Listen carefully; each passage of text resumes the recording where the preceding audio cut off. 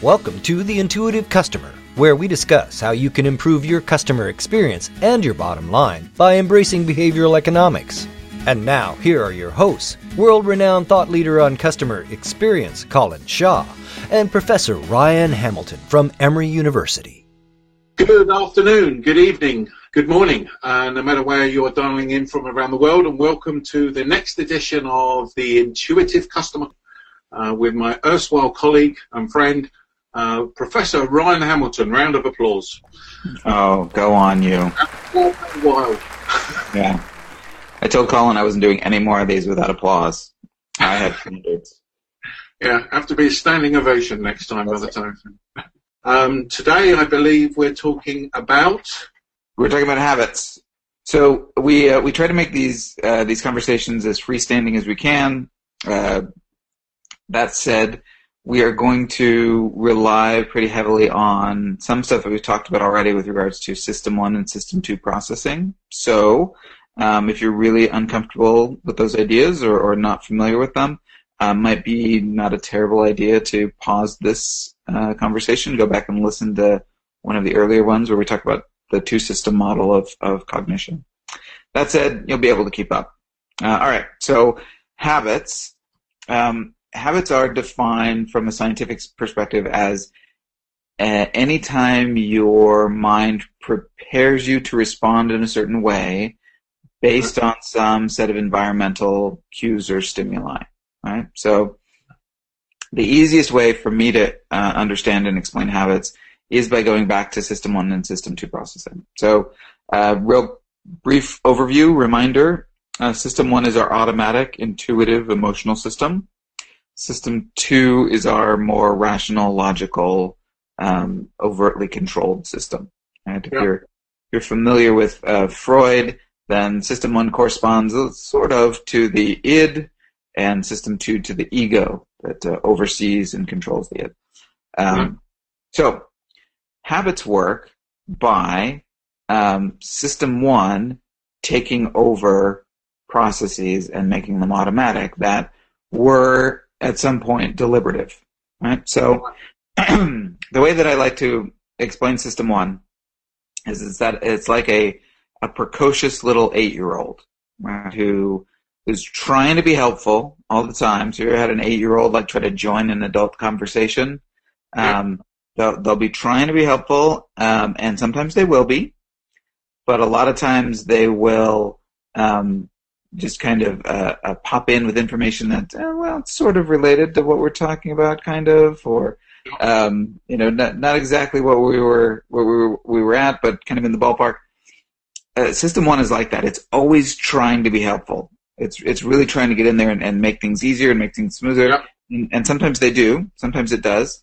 And one of the ways it does this is by making things automatic. Right? So if you've done things a certain way, so after dinner you decide that you want a cup of coffee. Right? So you do that, and then that was good. You enjoyed that. That was fine. So next day you decide you're going to have another cup of coffee after dinner.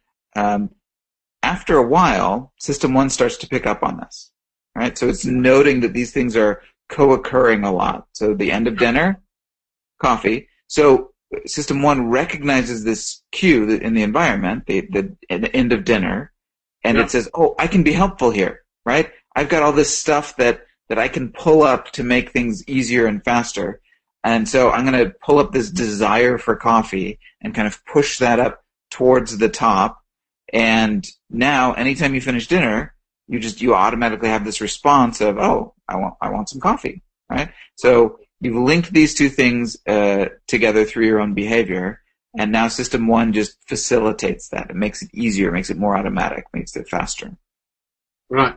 So that's the sort of the habit part of it. So if I always think whenever I pay for something, I typically stick it on my Amex card. Yep. I don't have to really think about which card I'm going to pull out of my wallet.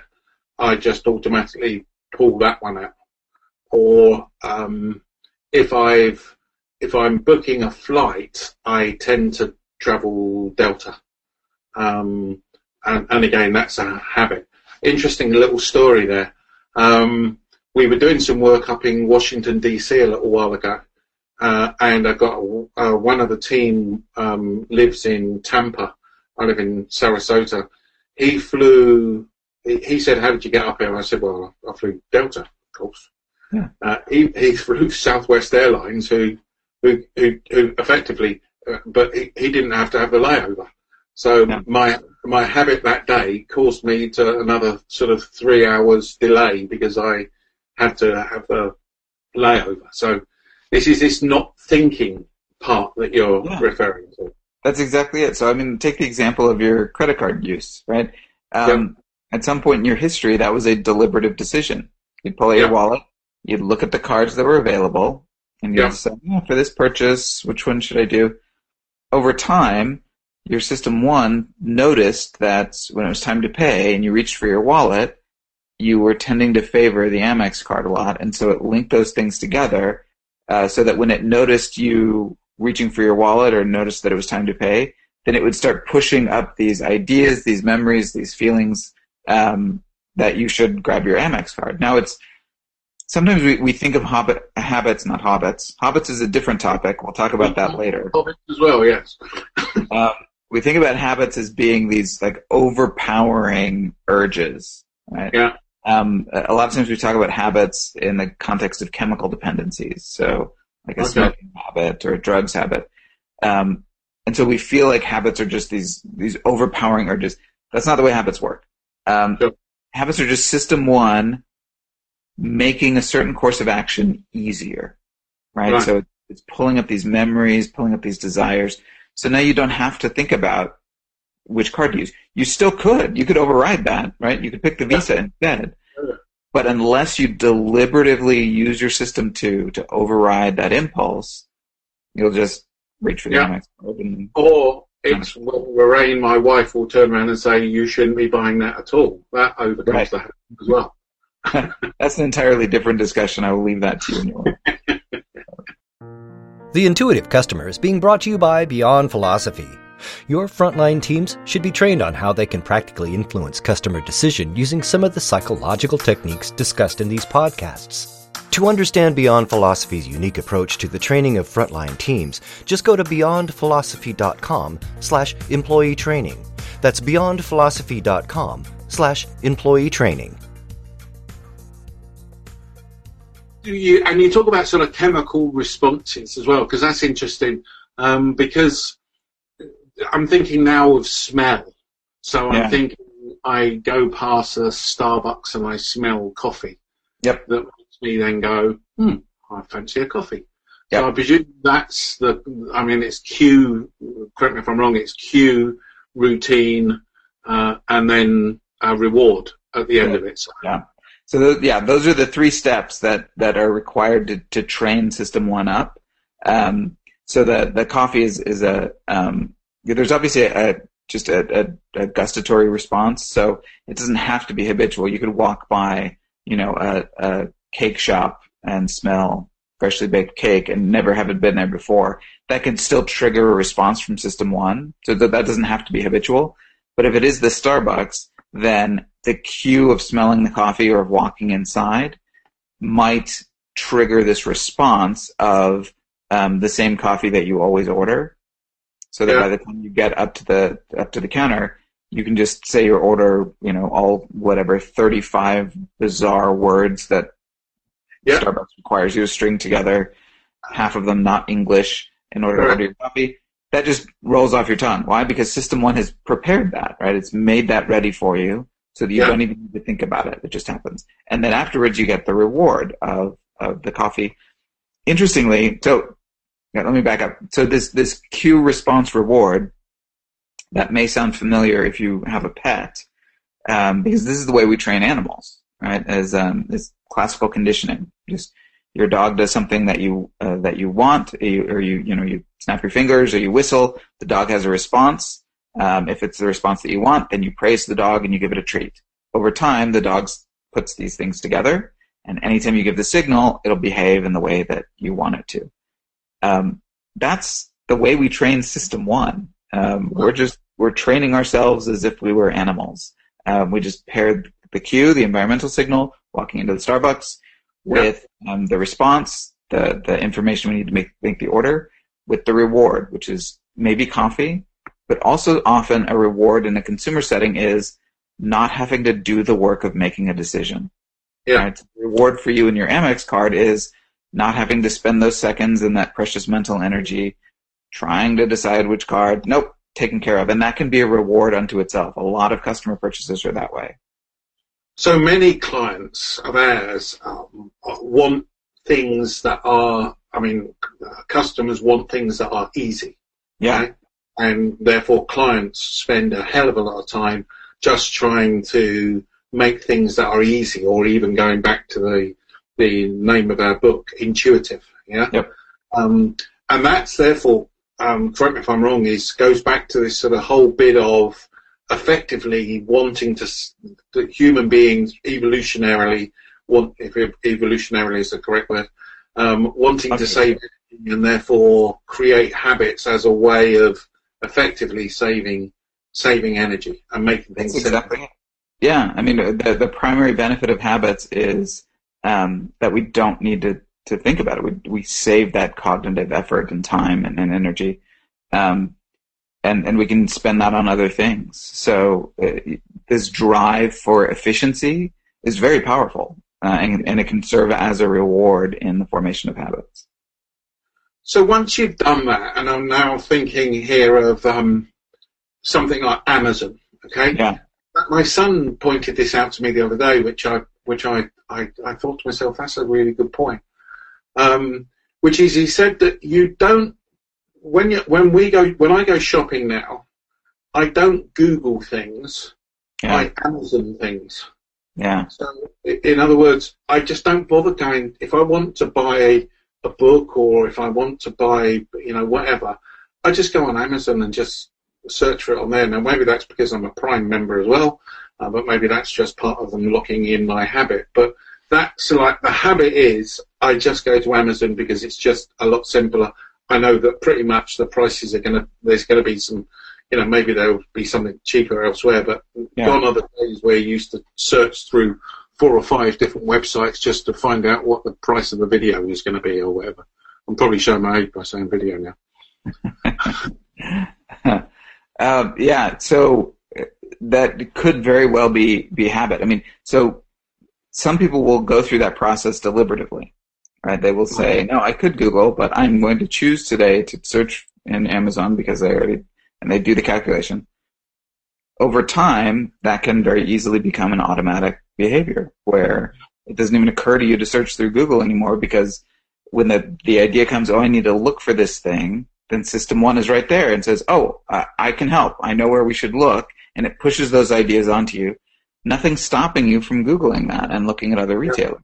But System 1 has made it easier for you to search through Amazon because of the way that those ideas have been paired. The Intuitive Customer Podcast is brought to you by Beyond Philosophy. Since 2002, Beyond Philosophy has been helping organizations improve their customer experience through their consulting, training, and research services. Find out more at beyondphilosophy.com. That's beyondphilosophy.com. There's something I've not talked to you about before, but this is an interesting thought then, which I'll be interested in your thoughts would be. So when you're creating the habit, and effectively System 2, or what we would call the rational system, is not entering into that decision. So in other words, it's allowing that decision to go through. Mm-hmm. I guess what must happen is over a period, and I don't know how long, but either frequency or time, that because it's allowed that to go through so many times, that then becomes a habit. Is that right? That's certainly a way of thinking about it, right? So in order for these connections to form, usually System 2 had to have been involved in that, at the beginning, allowing that to happen the first few times. And then now, anytime that you're in that situation, System 1's going to say, I know what should happen now, right? Here's this thing. I'm going to make this easier. I'm going to bring up these memories and feelings. And System 2 can just continue to let it go, or can try to resist it, but now the deck's kind of stacked against it. Yeah.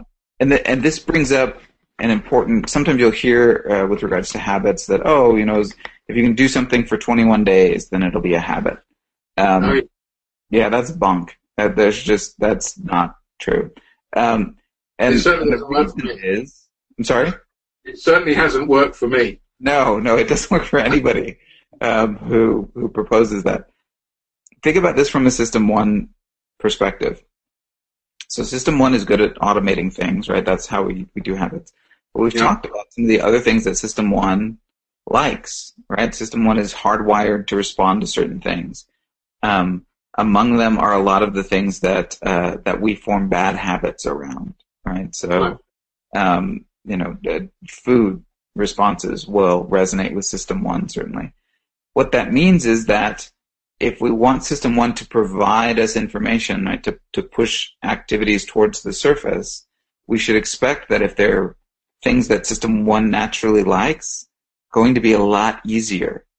If there are things that System 1 naturally doesn't respond to, it's going to be a lot harder. So, wouldn't we all love to have the habit of rolling out of bed and then going and running 5 miles to start our day? That'd be a great habit to form.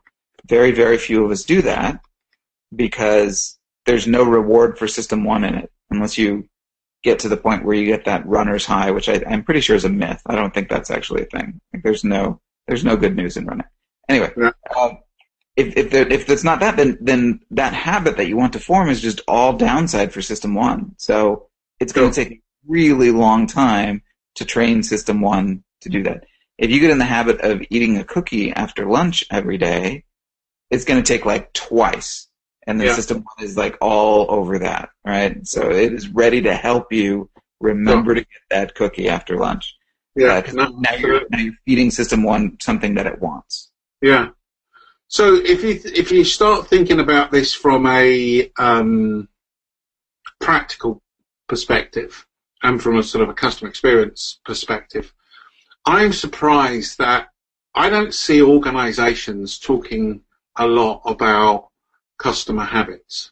I don't see a lot of organizations going, we need to find out what our customers' habits are. They do research, don't get me wrong, but the research is, do you like this? Do you like that? Do you prefer this? How much do you pay for this? And we talked in the last episode of this about loss aversion and understanding what customers' expectations are and everything else. But I don't see a lot of organizations looking for the clues that would drive customers' habits. But at the end of the day, clearly that's what they should be doing, shouldn't they? Oh, yeah. I mean, I've noticed a lot of interest from companies that I've spoken to, especially over the last 6 months or a year, who are very interested in habits, but who don't know what to do about it, don't really understand it. It's more along the lines of, well, how do we make purchase of our brand a habit?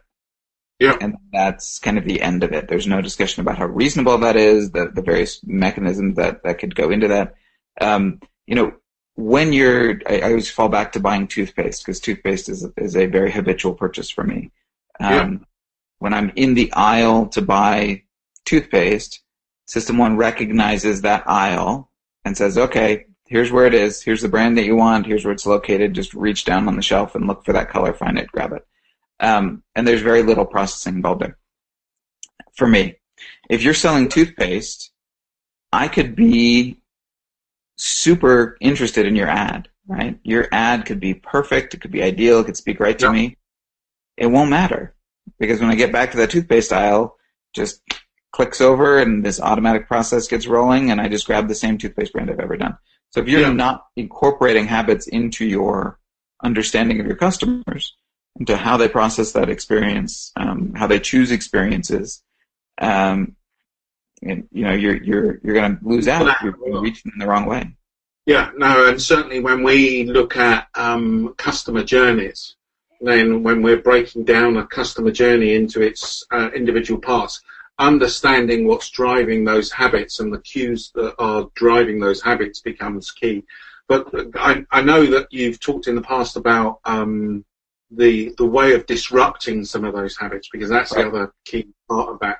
And although we can't show people on this this recording, you've got those sort of aisle stickers and end caps. Well, yeah, you explain it far better than I. So I'm just so from a practical standpoint, there's really two key issues that businesses face, that firms face. How do we form habits? How do we get customers to habitually buy us? And then how do we break habits? How do we get customers to not habitually buy our competitors? Both bits of advice go back to this basic model. You know, what are the cues? What are the responses? What are the rewards? With regards to disrupting habits, if you know that there's a customer like me who's always buying the same toothpaste brand and you want to get me interested in something else, something like an end cap display in a store would help a lot. So if I walk onto that aisle that has the toothpaste, you've probably already lost me, right? Because now I'm just going to habitually reach for that same brand. If I'm walking in a different part of the store and see a big display of just your brand of toothpaste in isolation, well, now it's a different set of cues, right? It's less likely that my habitual response will kick in. I'm more likely to evaluate that toothpaste in isolation and decide, oh, this might be a good thing to try.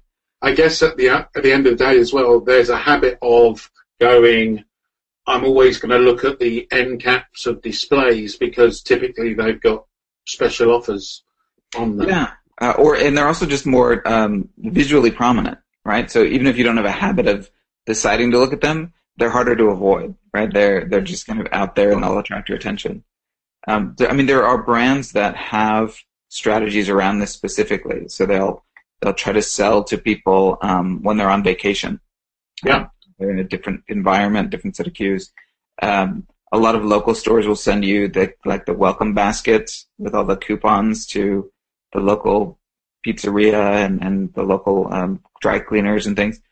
That is a really smart thing because you will rapidly get into the habit of figuring out which dry cleaner you're going to go to and which pizzeria you're going to favor soon after you move into your new house. And maybe a dry cleaner that's closer. But if you're already in the habit of going to this other one, getting people to change is very hard. So can you look for opportunities where these cues will be interrupted? We're so pleased that you're listening to this episode of The Intuitive Customer. As a listener, we want to offer you a free download of Colin's ebook, Unlocking the Hidden Customer Experience. Take advantage of this free offer being made available only to listeners of this podcast. Do it now. Just go to beyondphilosophy.com/podcast and follow the link for the free book. That's beyondphilosophy.com/podcast. And certainly when I used to work at British Telecom, and when it was a house move, again, that was a key moment in time to retain that customer, because otherwise you're going, I'm moving house, I might as well take the opportunity of seeing what all the different offers are and blah, blah, blah, blah, blah. But if you think of a utility provider or whatever, then you invariably, maybe that's a different subject in itself, but you stay with that utility provider because there's nothing that's breaking your habit. It's only when you start having a poor service from them, and I guess that's when loss aversion and all that stuff starts to kick in, that you start to go, maybe I'm being, maybe I should be looking around. But other than that, I'm just going to carry on paying the bills each month. Yeah, so an economist would frame that in terms of switching costs, right? So if you're a telecoms customer, you need to call up the service, you need to arrange for another person to come out to your house. It's just a hassle, and so you're not going to bother. You can think of habits in a similar way, right? There's no switching cost to switching to a different dry cleaner, right? There's drive to a different store. But a habit kind of creates an artificial switching cost where I've already got a routine and it's easy, right? The habit has made it easy, and so I don't need to change anything that involves extra effort and time, and so we don't. Sure. And I know that in the book, there's a really good book, I forget the guy that's written it, called The Power of Habit. But Charles Duhigg. Mm-hmm. That's it, really good book. If you want a really good book, then read that. Because he would go on and talks a bit more about sort of how habits can become corporate wide, effectively. Yeah. And so it's not just down to an individual.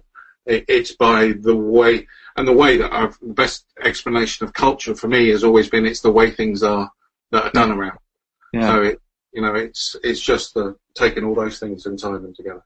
Yeah. Somebody told me a great example of this. I believe it was during World War II. They were looking at efficiencies in their cannon operations. Yeah. So they had, I forget, it was a team of 6 guys, and they would, load the cannon and light the cannon, and all be in a certain place so they'd be safe when the cannon was fired. And they noticed that that some of the guys would go and stand, safely back behind it, and they would always put their hands behind their back. And so they were curious as to that. Well, why is this? They said that's the way it's done, right? It's, we need to assume this position. It's safer. This is the proper way to do it. They traced it back and figured it out. They ultimately determined that this habit had been formed during these cannon operations during World War I, when the people who were in those positions would hold the reins of the horses that were used to carry the cannons, and they would hold them behind their backs to secure the horses so they wouldn't run away when the cannon fired. No more horses at that point, but the behavior had been ingrained. It was this kind of cultural, habitual response. Like, why are we doing this? Well, this is the way we've always done it. Why do we need to do it? This is the way we've always done it. This is like this cultural habit, right? Yeah. Yeah, no, I'm now thinking about organizations and measurement, actually. Yeah. Because you go into an organization and you go, why are you measuring that then? What is it you do with that bit of information? And they go, I don't know, but we've always done this measurement, so we're going to carry on. So anyway. All right, well, look, thank you very much. I think we're going to draw this to a close. So if you want to go and read more about this stuff, in fact, we have a whole chapter on habits in the Intuitive Customer, then please go and grab it. If you are interested in letting us know about any questions that you may have, then please just go to beyondphilosophy.com and go to Contact Us and fire those over. And if there's any particular topics that you have in mind, then again, let us know. That would be really great. So, Ryan, I don't know if there's any last words from your good self. Nope. Thanks, everybody. Oh, hold on. This is where we have to do the standing ovation, isn't it? Oh, right. Yeah. That's it. Well, I kind of hear it in my own head all the time, whether there's anything else. So we're fine. Okay. Great. Okay. Thanks very much, everybody, and look forward to talking to you in a couple of weeks' time. See ya. Thanks. This has been The Intuitive Customer with Colin Shaw and Professor Ryan Hamilton. But it doesn't end here. Just go to beyondphilosophy.com/podcast to find all of our shows, access free tools and resources, and subscribe, won't you? That way you'll never miss a show. That's beyondphilosophy.com/podcast. And we'll talk with you next time on The Intuitive Customer.